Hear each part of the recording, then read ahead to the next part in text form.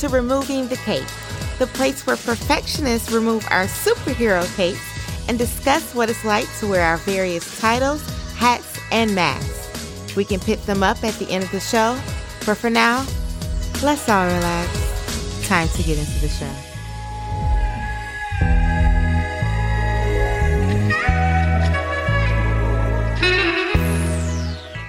Hey superheroes, welcome to the show. I am your host, Ty. Thank you for coming back for another episode. Thank you for sharing it with your friends and family or however you found it.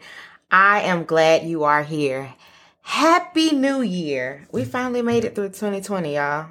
Hopefully 2021 is much brighter than last year. Now, I will say up front, I know the title of this episode might be triggering for some of you. I get it, and I meant it to be that way. It was on purpose. But seriously, I'm going to tell you what sparked this. So, on the season 5 reunion episode of Real Housewives of Potomac, the topic of passion versus aggression came up. Quick pause, commercial break on Housewives. Potomac has been crazy this season. I know we talked about reality TV several episodes ago, but this show was insane this season. And I don't want to take a huge break to discuss it, but just know if you haven't seen it, it's been outrageous. All over social media, there's been so many memes and gifs about it. It's crazy. It's crazy. But that's not our topic today. That's not what we're here for. We want to talk about being passionate versus being aggressive. And I have a special guest with me. I might just call him the unofficial co-host because this is now his 3rd time being here. I mean, when I was talking to him about the topic for this one, he was like, oh, I want to hop on that one with you. And I was like, bet, let's do it. And I feel like he's the unofficial co-host. You know, are you okay with that title? I'm with that. Okay. I like it. So, y'all welcome my husband, Des. You know, we still clap for him, even though he's the unofficial co-host. What it is, people. We'll still clap for him. You know, we still welcome everybody here. What it is. Okay. So, to set the stage completely, in what brought the topic up for me, in the episode of Housewives of Potomac, there was a conversation about whether or not someone's being passionate versus whether or not they were aggressive. Got it. So I thought that this was a great conversation to have because I think particularly two groups of people really are often labeled both passionate and labeled aggressive when they're being passionate. Right. One group is women. Mm-hmm. Often when we're being passionate about something, we're often labeled aggressive or emotional. Yeah, I was about to say, or emotional. Right. When we're expressing something or passionate about something, oh, she's so emotional. Oh, she's so aggressive. Right. And then Black people. That part.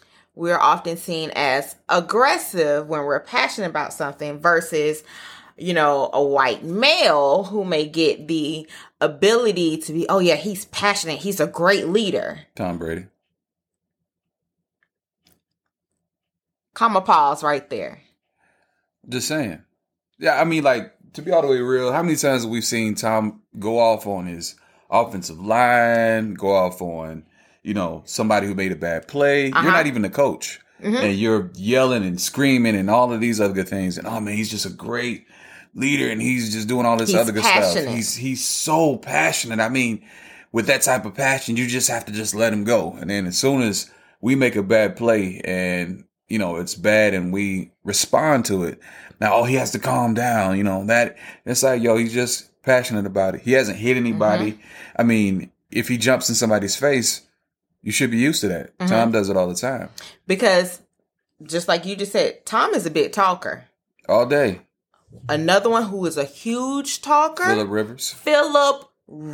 All day, every day. Phillip Rivers is he's notorious for having one of the biggest mouths in the game. But he's not labeled like that. At all. Now, other players call him that. But in a general sense, he's not dealt with as if he is an aggressive person. No.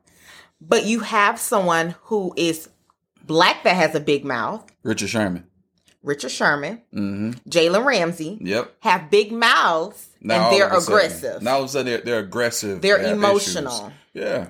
They're they not need to passionate. Calm down. Right. It's messing up the team if they keep, voicing how they feel like that and stuff. They just need to keep it to themselves. But and then they even discuss their interview style and stuff like that. But Tom has made mistakes. Philip has made mistakes in their comments, and it's like all of a sudden, well, they're a certain way. I mean, you got to understand they're just passionate about the game, so you can't be bothered with that. And it's like, well, why is that so different?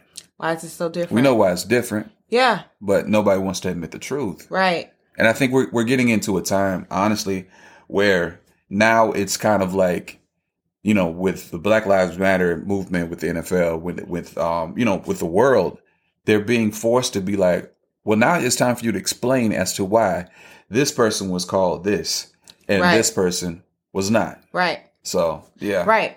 And since we're sticking in the vein of football, last year there was a major and controversial incident with the Steelers and I want to say maybe the Bengals when the Browns. Right. Yes. So when Mason Rudolph got into that whole situation and, there was so much conversation about Myles Garrett taking, he hit him with the helmet and all that. It's like, but did we see Mason's involvement? Going at him. He went at him. In the situation. Like, all you got to do is watch the video. He went at him.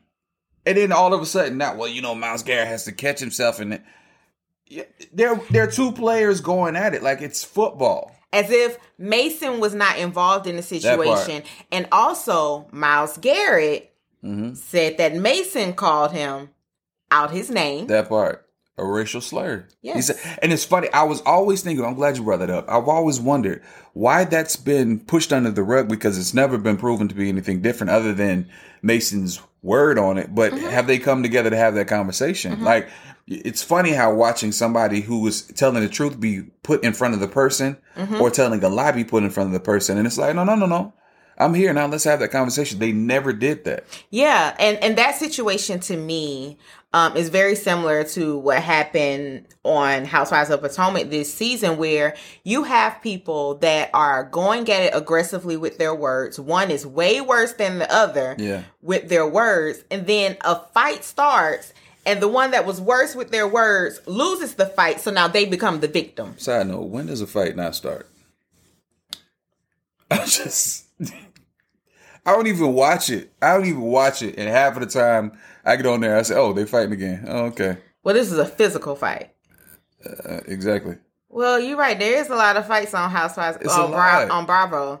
And which is why, side note, I'm confused why Andy Cohen is also disturbed about this fight between these black women when Housewives of New Jersey they've had several fights. And then none of them white women have been fired for fighting. Passion versus aggression. Okay. Teresa flipped a whole table. Wow. Her husband and her brother-in-law destroyed a venue. But you know what, though? I think that taps into something me and you have talked about before, is when you're not used to people doing certain things, then you label them a certain thing. Like you're used to it, and it literally is just the vicinity of people around you. Like if you're white, you're used to your white family members doing certain things, being aggressive, doing certain things. You just like, oh, that's uncle, whatever. That's, auntie such and such or cousin such and such. But then because you have not been around black people, when we do the exact same thing, it's the same stuff, same repercussions, all of that.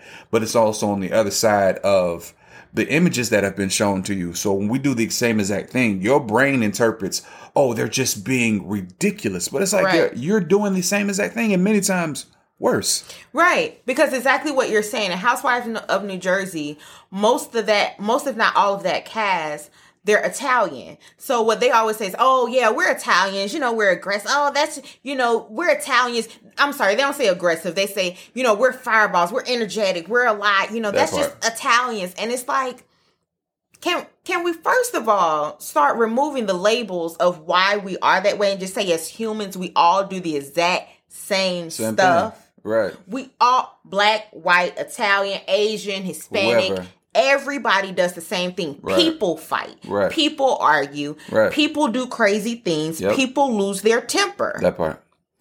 It's people. It's not that black people don't do it. Yeah. White people don't do it. Yep. Everybody does it. And I think your point about the lack of exposure to others and not being familiar with other people, and then that being the part that makes us uncomfortable, that's the real issue, because what that exposes is that what we're really dealing with is my preconceived notion about each other. That part. And not the true fear or uncomfortability with the situation. Yeah. Whereas, okay, if I see my white coworker who, my whole family is white. So my white coworker who says or does something crazy, I'm not going to trip. I'm just going to ignore it because, my brother's just like that. Yeah, my cousin is just like that. But then the one black guy or one black girl that's in the office responds similarly. Yeah. Then it's, oh my gosh. Oh my gosh. We can't mess with them. It's responding based on the preconceived notions that we receive through entertainment or through our own prejudices and biases and what we... News. Right. Images. Right. Because you're going to see the image of the black man. If he does a crime, you're going to see his face. Right. If you see, if a white man...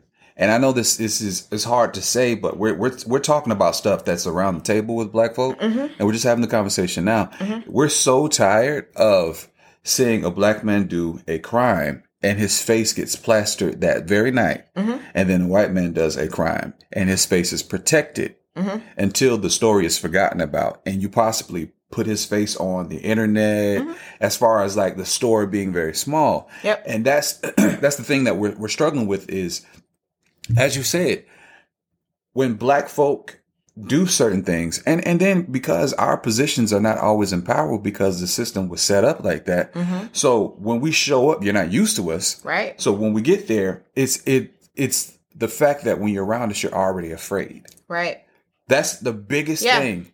You're already afraid. We can be the quietest ones in the room. But you're scared. We can always have something polite to say, always. How are you doing? But it doesn't Nice to see matter. you. It's always going to be a little bit of fear. And it's like the moment we express anything outside of being excited, it's, oh my gosh. Yeah. Oh, we got to be careful. What are you about to do? Are you about to, like, dude, I'm just chilling. I'm not doing anything. And that causes us to also have issues because we realize that if we don't stay in a certain state, then all of a sudden we become the threat. It's like they view us as pit bulls. Yes. Like, the stereotype of pit bulls, like the lockjaw, and that we're going to destroy something if you bother us a certain way. And we're just people.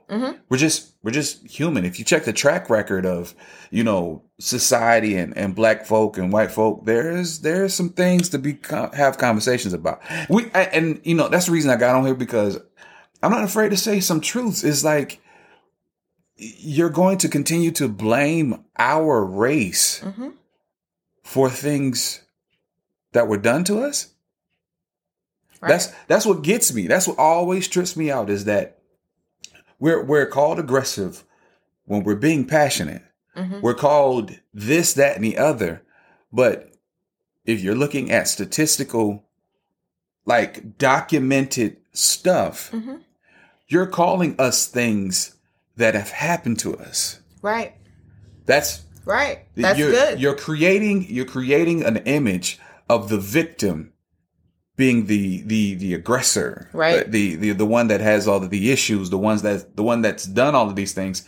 And it's just annoying because we are no longer behind chains or under chains, but yet still incarcerated to the expectations of those that are in power, because they have not been around us, but they need the power of our work ethic. Right. So you need us around to do the work, but as long as we're around, we need to be good boys and good girls. That's right. I can't be a man and have a different or opposing opinion of you, or be bothered by a certain topic or be just passionate about why I believe this could be a certain thing. Because all of a sudden I go from being at least marginally intelligent to you, because I'm never as intelligent to you. Right.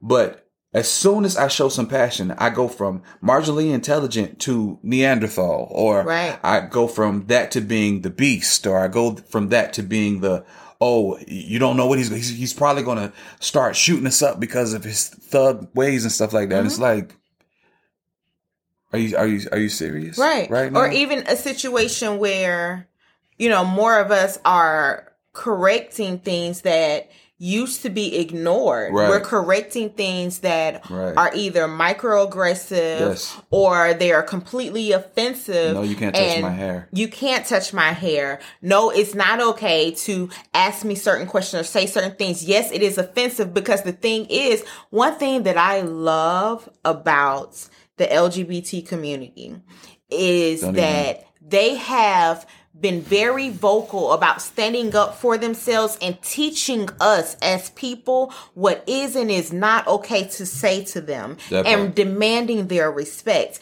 And I love them for that. And that is something that I think a lot of minorities, particularly Black people, have adopted with, you know what?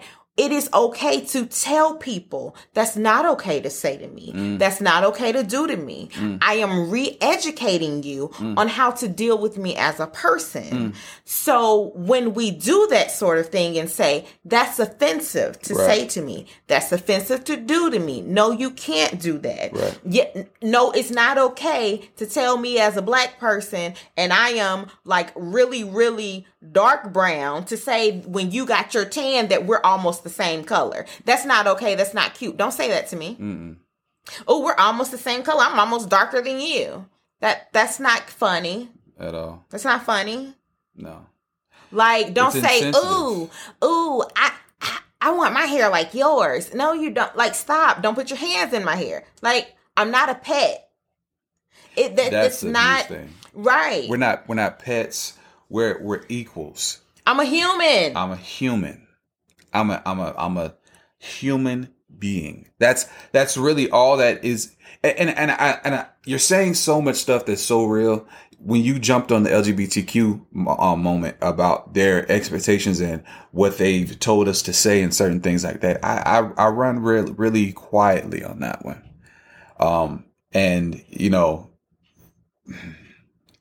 yeah, I'll move forward, because I do believe that they definitely are, but there's even an issue that I have in that sense of, no, I'll just say it. I don't care. You know your husband. See, smiling. I feel like that community as well does not step away from what we're dealing with in America, which is the acceptance of one side because of their skin color, and the lack of acceptance of one side because of their skin color. And what I say by that is, I was definitely surprised that Andrew Gillum didn't get as much support as he should have. It's interesting to me that on the huge stage that he was on, and it's sad because, we're even afraid to bring up topics like this because it ostracizes us to a place of, hey, maybe, he's just a mad Black man or this, that, and the other. No, it's just facts. The man has voiced his bisexual situation, and yet in the midst of it, a big stage, all of this thing, I have yet to hear some big, backlash or, bother from that community towards this Black bisexual man. Yeah. Where are you? Yeah. And he literally just got caught up in a situation that they literally can't prove as to what the narrative was. So you would think, they've jumped on lesser. Yeah. Yet I That's real. You, as you said before, you force, or not even force, you enforce the necessary position to make sure that your community is represented and represented correctly. And I applaud that. I think that is awesome. Yeah, you should have the conversation of, hey, this is not cool. This should be this, that, and the other. But make sure that it's consistent all the way through. Yeah. Make sure it's consistent all the way through. And for that man to be on that stage where he's even admitted that he's bisexual and there has not been anything interesting. Yeah. That's it's just interesting to, being a minister, you talk to a whole bunch of different people. And of course, I've had times to talk to those of that community. And there are conversations of, racial issues in that, in there. Yeah. Very true. There are. And I just don't understand. Yeah. Or sadly, I do. Right. So. Yeah. Yeah. You know your husband. Huh? Yeah. I get it. That's a great point. I get you. Yeah. Just kind of dove in, man. I mean, it is what it is. Okay. No, but yeah, I get you. Yeah. I get you. Yeah, and that is a problem that, to kind of bring it all together is definitely something that that's not my phone, just a FYI. I know we've had previous episodes where the first time I ain't saying them, but that's not my phone. My bad. So I apologize. Okay. It's my ESPN app. My bad. But there are definitely issues and situations within that community, the LGBT plus community that definitely need to be addressed as far as the racial inequities and how things are not consistent across the board. And that is one that we've seen, in the last several months that it's been like kind of obvious, kind of in the forefront, of kind of what those inequities are and out in the public. So I definitely get you on that one. And then, just to kind of bring it back to the standing up for ourselves and speaking positively and encouraging others to do the same, that's definitely an opportunity where they could have done that. And, I definitely, I feel you. I get it. I mean, honestly, I think, it kind of boils back to, if you're not expected to be perfect, then why are we?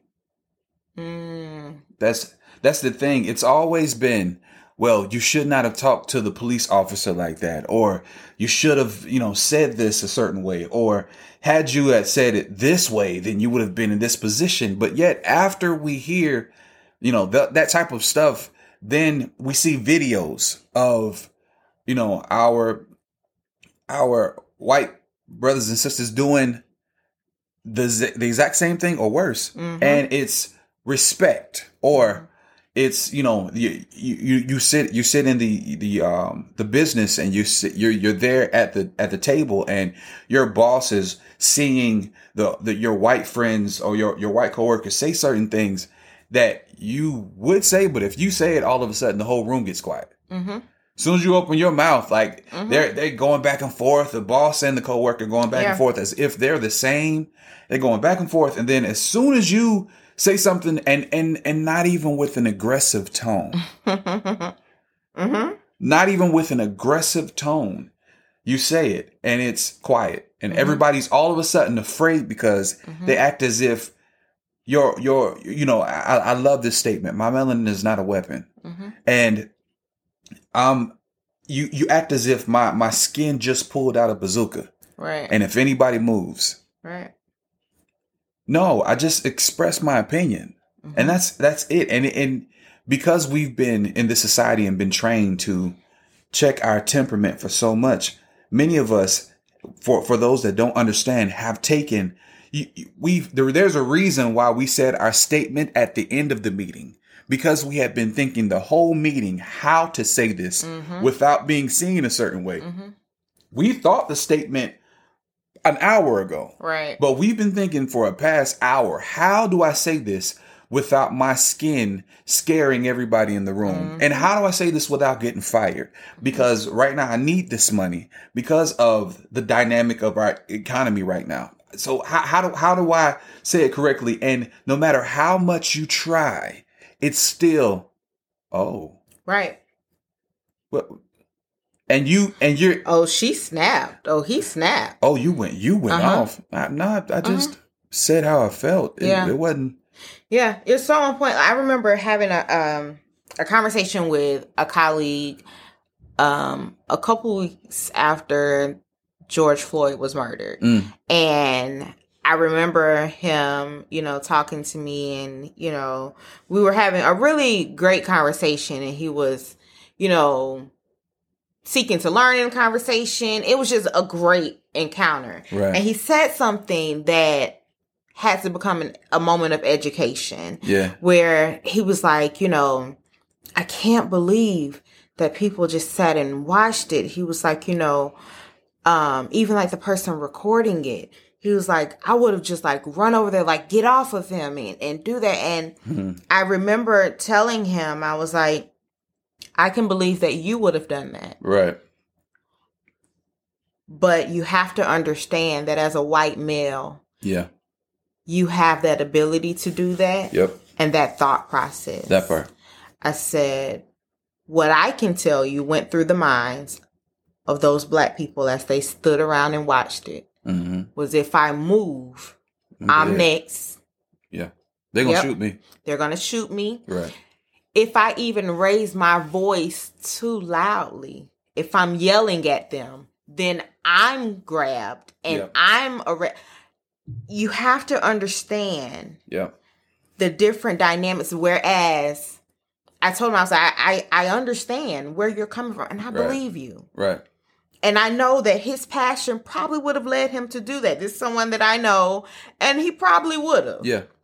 He's not one to sit, beside. Shout out to the allies. Yeah, he allies. is a true passionate ally. Right. I believe him. I've seen him in different situations. Right. However, that's a privilege to be able to do that. Right. Because we don't have the same.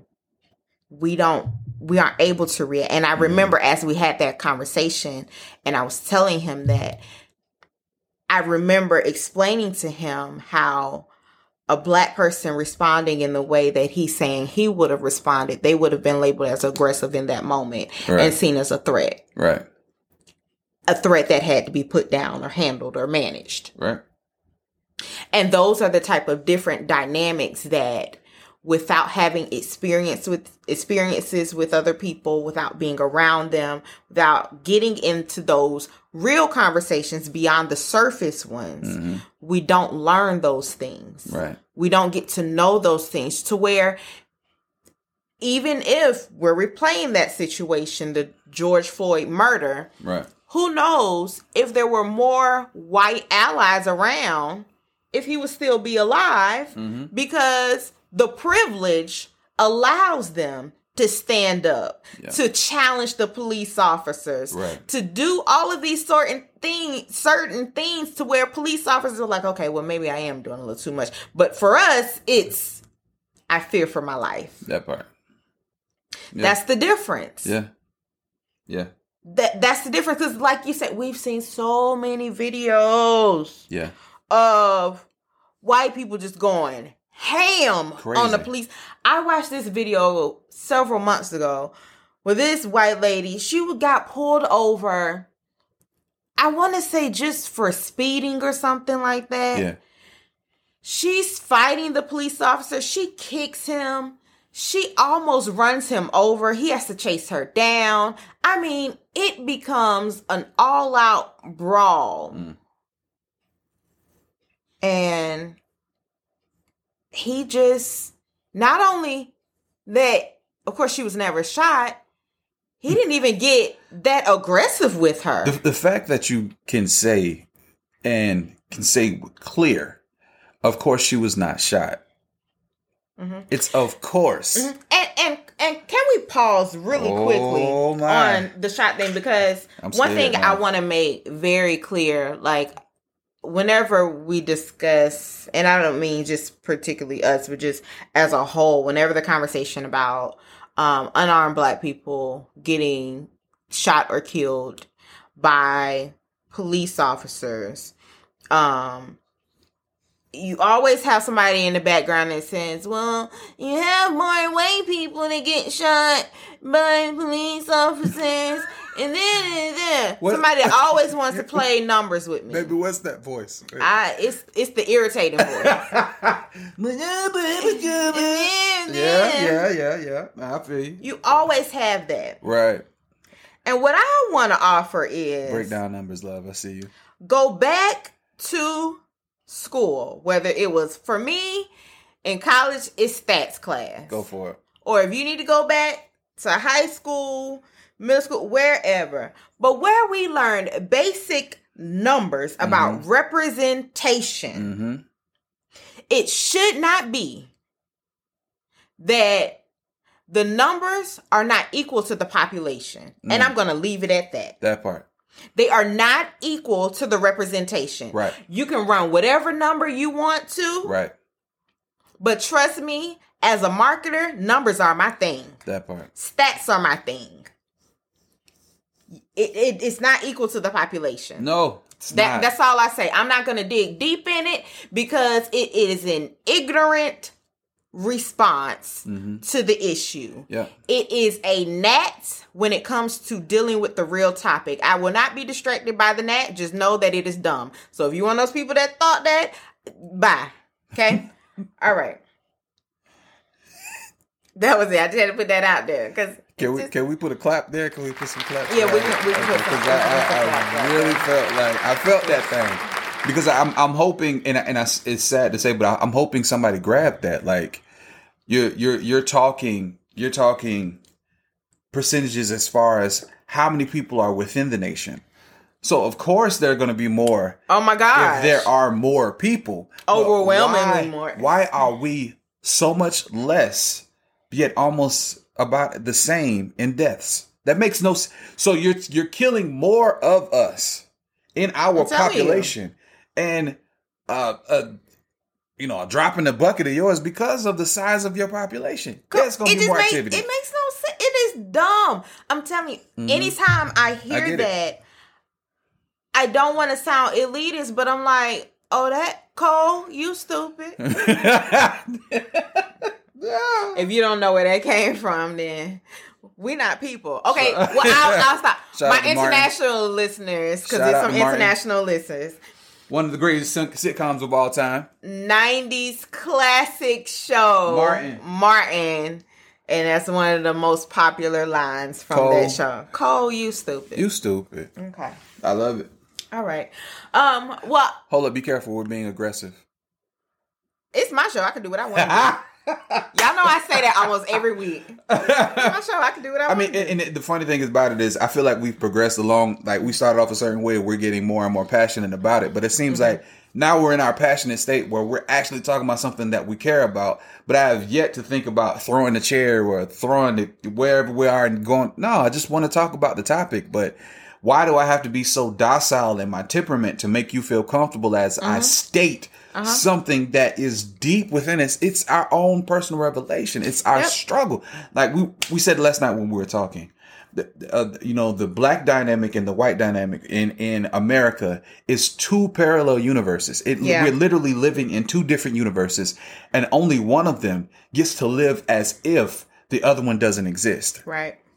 Like, that's right. We are forced to acknowledge that there are two different ones because we're constantly seeing them being treated a little bit differently. Or not a little bit, a lot of bit differently because the systems were made for them. The systems were made to be a certain way. And, well, I it's not my fault. I wasn't, there when all of these things were happening. Oh my gosh, that's I didn't. My family didn't own slaves. I'm only a second generation, a third generation.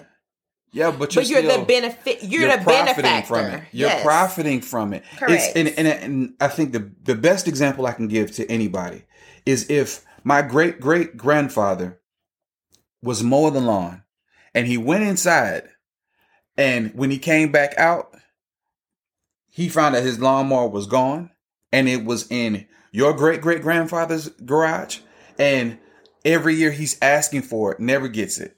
Every year he asks for it, never gets it. And then it's passed down to you. That lawnmower.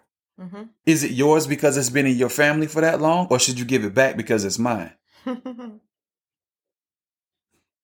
Right. And if you're going to hold on to it, to me, you're just as much as a thief as your great grandfather. Ooh. Because it's mine. Mm-hmm. It's my stuff. It's generationally mine. Mm-hmm. We work for that. Mm-hmm. What makes you any different? Right. Like, okay, your family created this mess back in the day, and you're profiting from the mess, but it's killing my household. My grass is high. Mm-hmm. I can't walk through it. I fear walking through my grass because there's snakes and all kinds of. If I could mow it, mm-hmm. then I could be safe. Then I could be okay. Maybe I could, walk through my yard. But because all you do is cut your yard with my lawnmower, mm-hmm. you don't have to worry about that. Right. But because you're afraid, and this is so serious, love. You're afraid of the grass that you see in my yard, that you just act like it's not there. Yep. Because what you're speaking on is that requires responsibility. That part. And no one wants to take on responsibility and the work to change something when they're like, oh, well, I didn't do it. I don't need to fix it. Yeah. I mean, okay, I get that there are differences. I get that there's issues in our society. I get that things aren't perfect. Right. Okay, I've recognized that, so I've done the work. Right. Because I've recognized it. Right. No, that's just step one. Yeah. Now the work is having those hard conversations, calling out your friends and family when they say and do those racist things and we aren't at those tables and you're in your homes or you're in those meetings, whatever those spaces are where we aren't present. Mm-hmm. And those moments come up. Your responsibility is to be an ally in those spaces. Your responsibility is to be an ally when we're the only person in the room and you know that there's a situation or a microaggression going on and you know there's the isolation. Don't have the private conversation on the side after everyone is left. Mm-hmm. Don't send the message privately and say, oh, I'm sorry, that shouldn't have happened. Oh, I hate that you experienced that. Yeah. Do it in front of the people, in front of everyone. Right. Make it public. Mm-hmm. That's the work that has to be done. Publicly give that lawnmower back. Don't go privately buy another one and then mysteriously drop it off in the middle of the night and say, oh, you got a lawnmower. Cool. Okay. Right. And from your secret, Santa. Don't do that kind of stuff. Put it in public. It's the public things that kill that, but that bears responsibility. Mm-hmm. And that's the part that people don't want to do because it's like, oh, well, I didn't do it. I don't have to. It's hard work. Yeah. It's hard work, but it is the only way that we get these things to change mm-hmm. is to not do it privately, to do it publicly, have those hard conversations, to stand up for each other, to make it everyone's problem. So it's everyone's issue to fix. Mm-hmm. That's the only way it happens because otherwise it just continues. And then we continue with the situations where you have someone like Rush Limbaugh or Sean Hannity, who are just seen as passionate people. And, he's a leader. He's that. And it's like those two are so aggressive. Super aggressive. So aggressive. Right. But Sean Hannity and Rush Limbaugh are not seen as aggressive. But you know who is aggressive? Amanda Seales. Oh, my. Amanda Seales is aggressive. oh my gosh, Amanda Seales, like blah, blah, blah. Does she spit facts though? Okay, I'll leave that alone. Like, how is she aggressive, but Rush and Sean aren't? Yeah. I think the expectation is once we say that you're aggressive, you no longer become aggressive or you no longer become passionate. But what I love about her, she's like, I don't care what you call me. I'm going to say what I got to say because you say it. You say however you feel. So I'm going to say how I feel when I'm saying it. Right. And I purposely use those people because there are people who on both sides that feel a certain way about Rush and Sean or Amanda Seales, and they're like, oh my gosh, sometimes, the way they say things is, oh my gosh. So I purposely use them. I didn't want to use someone who is more, quote unquote, straight-laced. Right. But I purposely use them because Amanda gets it so much worse. She surely does. Than Rush and Sean. I mean, the fact that the platforms that they sit on. Oh, man. The audience that they're allowed to have. I mean, that alone. When Amanda was on The Real, the reason why she didn't go back to The Real was because she was too real. She was way too real. She she had various situations where production was trying to tone her down. Right. And tone down her message because it was cute and trendy at the moment to bring on, the Black Lives Matter, the activist chick, to bring her on. We're in that phase. So it's really exciting to bring on that type of voice in this moment. Like, oh, that's great. We have her as one of our official hosts. Look at us. But then behind the scenes, we're going to try to tone down and water down what she's saying. Yeah. And Amanda's not the type chick to be controlled. That's why she purposely said, I signed a 1-year deal so that way if I don't like it, I'm out. Yeah. And she didn't like it. Right. And you look at and the chick is so educated, so talented. Yep. I mean, what she's just so passionate. She's so passionate. Why can't she be? And it goes back to our conversation that we had before. To us, all she is sister. That's auntie. It. That's it. You know when you get around auntie or sister, or cousin, you know when you talk to her fist gonna be raised, and you're gonna have a conversation about racial inequality within all of these things. Yep, you're used to it because she's familiar. That's the barbecue that everybody wants to get invited to, but nobody wants to do the job to get to it. That's it. I'll leave that alone. Because she's going to be, she's going to be cool. She's going to be chill for the most part. But in certain subjects, you bring them up. You know what time it is. And she going. You know already what time it is. She dropping knowledge. You already know because she's educated. She's passionate. Yep. She's expressive. But as soon as she gets finished or as soon as Coming to America comes on, or Martin comes on, we laughing, we laughing and joking. We cracking jokes. Let's have a good time. She's singing. She doing karaoke. It's my episode. It's a good time. But see, that's the thing. You think because we're passionate about a certain subject that we don't have dynamics past that subject. Once we get to that certain place, you think that we're stuck there.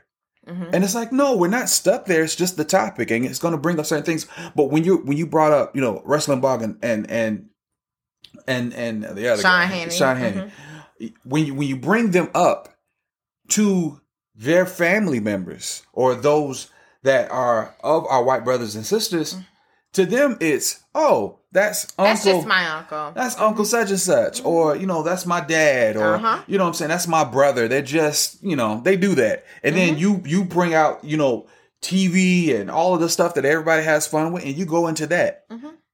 Oh, okay. Yeah, it's the same exact thing. It is. But we're watching the same stuff when our sister gets excited about something. Oh, okay. Yeah, we're used to it. Fine. All right, now we're about to go to this next topic. Okay, what are we about to talk about? That's it. It's just really quick. Same thing with them. Yeah, and she should be allowed that space to be as passionate as she wants to be and not be labeled as an angry black woman. That part. Not be labeled as a hothead. That part. Not be labeled all these negative things, but be respected as being extremely educated, extremely articulate. The ability to comprehend. Articulate. Right. Now, that has always been an issue for me. Yeah, I get that. I get it. But the only reason I say it, and I get your reason for it being an issue, is because people are often, oh, you're so articulate, as if my ability to put together words and phrases should be a problem. It's absolutely a microaggression. Right. And I definitely get that. The only reason I say that she should be praised for all that who she is and what she is because that sister is so educated, and the way she breaks down complex issues and has the ability to simplify them to where anybody can understand it, not just on her level of education and post, secondary degree, like all of her education, but she's able to break it down to where it's like anybody in the barbershop or the hair salon can understand the topic. That should be respected. Because she know what she's talking about. I mean, she always knows what she's talking about. She know what she's talking about. I think this should be the acceptable thing. She always knows what she's talking about. There are times that her delivery may be a certain way. We're honest about all things. Yeah. There are times where her delivery is like, "Woo, you came across a little strong with that one." I was, maybe not. But she's human. Since when is it wrong for her to just make a statement that the full masses aren't agreeable with? You should be allowed to just be human. We were talking earlier about how we've watched videos of white people doing certain things that they tell us not to do with the police. I'll never forget this video when this white man was being taken down by police officers, multiple police officers. He is resisting like crazy. And while he's getting taken down, he's on his stomach. He says, "You are treating me like I'm black. You're treating me like a black man. I'm not a black man. You're treating me like I'm black." The fact, the audacity, the ridiculousness of the moment to admit that, hey, the way you're treating me is how y'all treat black people. I know y'all treat black people like this. And I know that as a white man, you should not be treating me like this. Right. Because my skin color puts me in a position where I shouldn't have to worry about this type of aggression. I should be able to talk to you however I desire to talk to you, because not only my tax dollars pay your salary, but also my white skin puts me in a position of higher than you. Then this situation shouldn't be going on. And I remember one of our greatest allies, Miss Elliott. Jane Elliott. Auntie Elliott. I love to call her Auntie Elliott. Auntie Elliott said something to a crowd of white people that was so amazing to me. They're sitting in this auditorium and she's talking in front of them, and I'm paraphrasing the best that I can, Auntie, so forgive me. But as she's talking to them, they're having conversations, and she's like saying, "Do y'all believe that there are differences between blacks and whites in America and certain things?" And like, no. And so she asked this question. She says, "Well, would any of you be willing to be black in America, or, pretty much would live the experience of black people in America? Would you be willing to live that experience, pretty much trading places? Would you?" And they got quiet. It's not, and I say this to our brothers and sisters all the time, like, hey, it's not that our white brothers and sisters don't know. Yeah. They know. They just at times sit on the privilege of not having to notice it, so they don't feel bad for the fact that their silence becomes agreeable to it. Yeah. And that to me drives the passion that we're not allowed to express. It's because we're forced into this parallel universe where we're in the slums. Yeah. Where we, while in the slums, support those that are in the bubble of the universe that is just bright and beautiful and all of that. And your city literally sits on the skulls and spines of our dead ancestors as you bury us generation by generation under your privilege. Yeah. And you wonder why we're so bothered. Right. We're living in mania. Yep. Because we're having to force our brains to say that we live the good life while supporting somebody that is actually living it. And it is something that we should be appreciative of as living at least a little close to them, not having the same privileges, but at least you get a little bit of there every now and then. They allow you in, and you should be thankful for that moment. What? Yeah. Yeah. That's why we're passionate. And that's Right. why sometimes we're slightly aggressive about certain things. Yeah. And while you were speaking, it made me think about something that, and I'll wrap it up with this, that I think a lot of times as people in general, whether it is in, your co-working spaces, relationships, friends, family, whatever it may be, whenever we have an issue where the passion is there, Yeah. we automatically start seeing the other person as my enemy. Mm-hmm. So now, because we may have opposing views on something, or even you're just passionately informing me about something or expressing something. Right. Now that's being done, so now we're automatically enemies. Mm. And instead of us having opposing views on this subject, Right. now we're enemies, period. No matter what. And that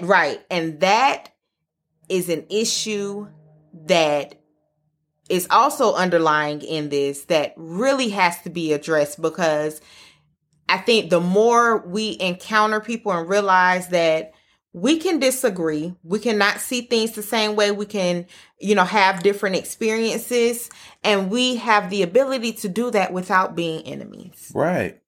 And I think as we do that, we will allow each other even more to be passionate about something, Right. to be expressive about something, and not take it personally that you are aggressively attacking me, or you might attack me because you're so passionate. Yeah. We have to allow people to be people. Yeah. Allow each other to be human. Allow us to run the gamut of our emotions, and not limit it to certain groups and sectors of people About to say that. based on our race or our gender. Yeah. Black people are allowed to be passionate. Black men are allowed to be passionate. Black women are allowed to be passionate. And we're allowed to be that and not be aggressive or not be seen as unpredictable. We want to be passionate and be seen as a leader as well. Oh, wow, you're a very passionate leader. Not, they might snap on you, or when I'm speaking up about a situation that may be wrong, let me be an advocate and not someone who's playing the race card. Let me be assertive. Right. And not someone who is just a hothead. So, thank you for joining me for this conversation today. Yeah. That was awesome. This has been good. Yeah. Yeah. I think I enjoyed allowing everybody to kind of sit in our usual conversations. Yeah. This is nothing new to us, like talking and getting things off of our chest. And I think we've always said, if we had people just to listen to how we talk.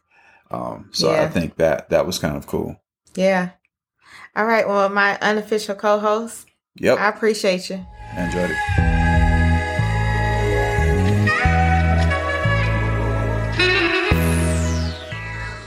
This week's inspirational segment is dedicated to several thought leaders.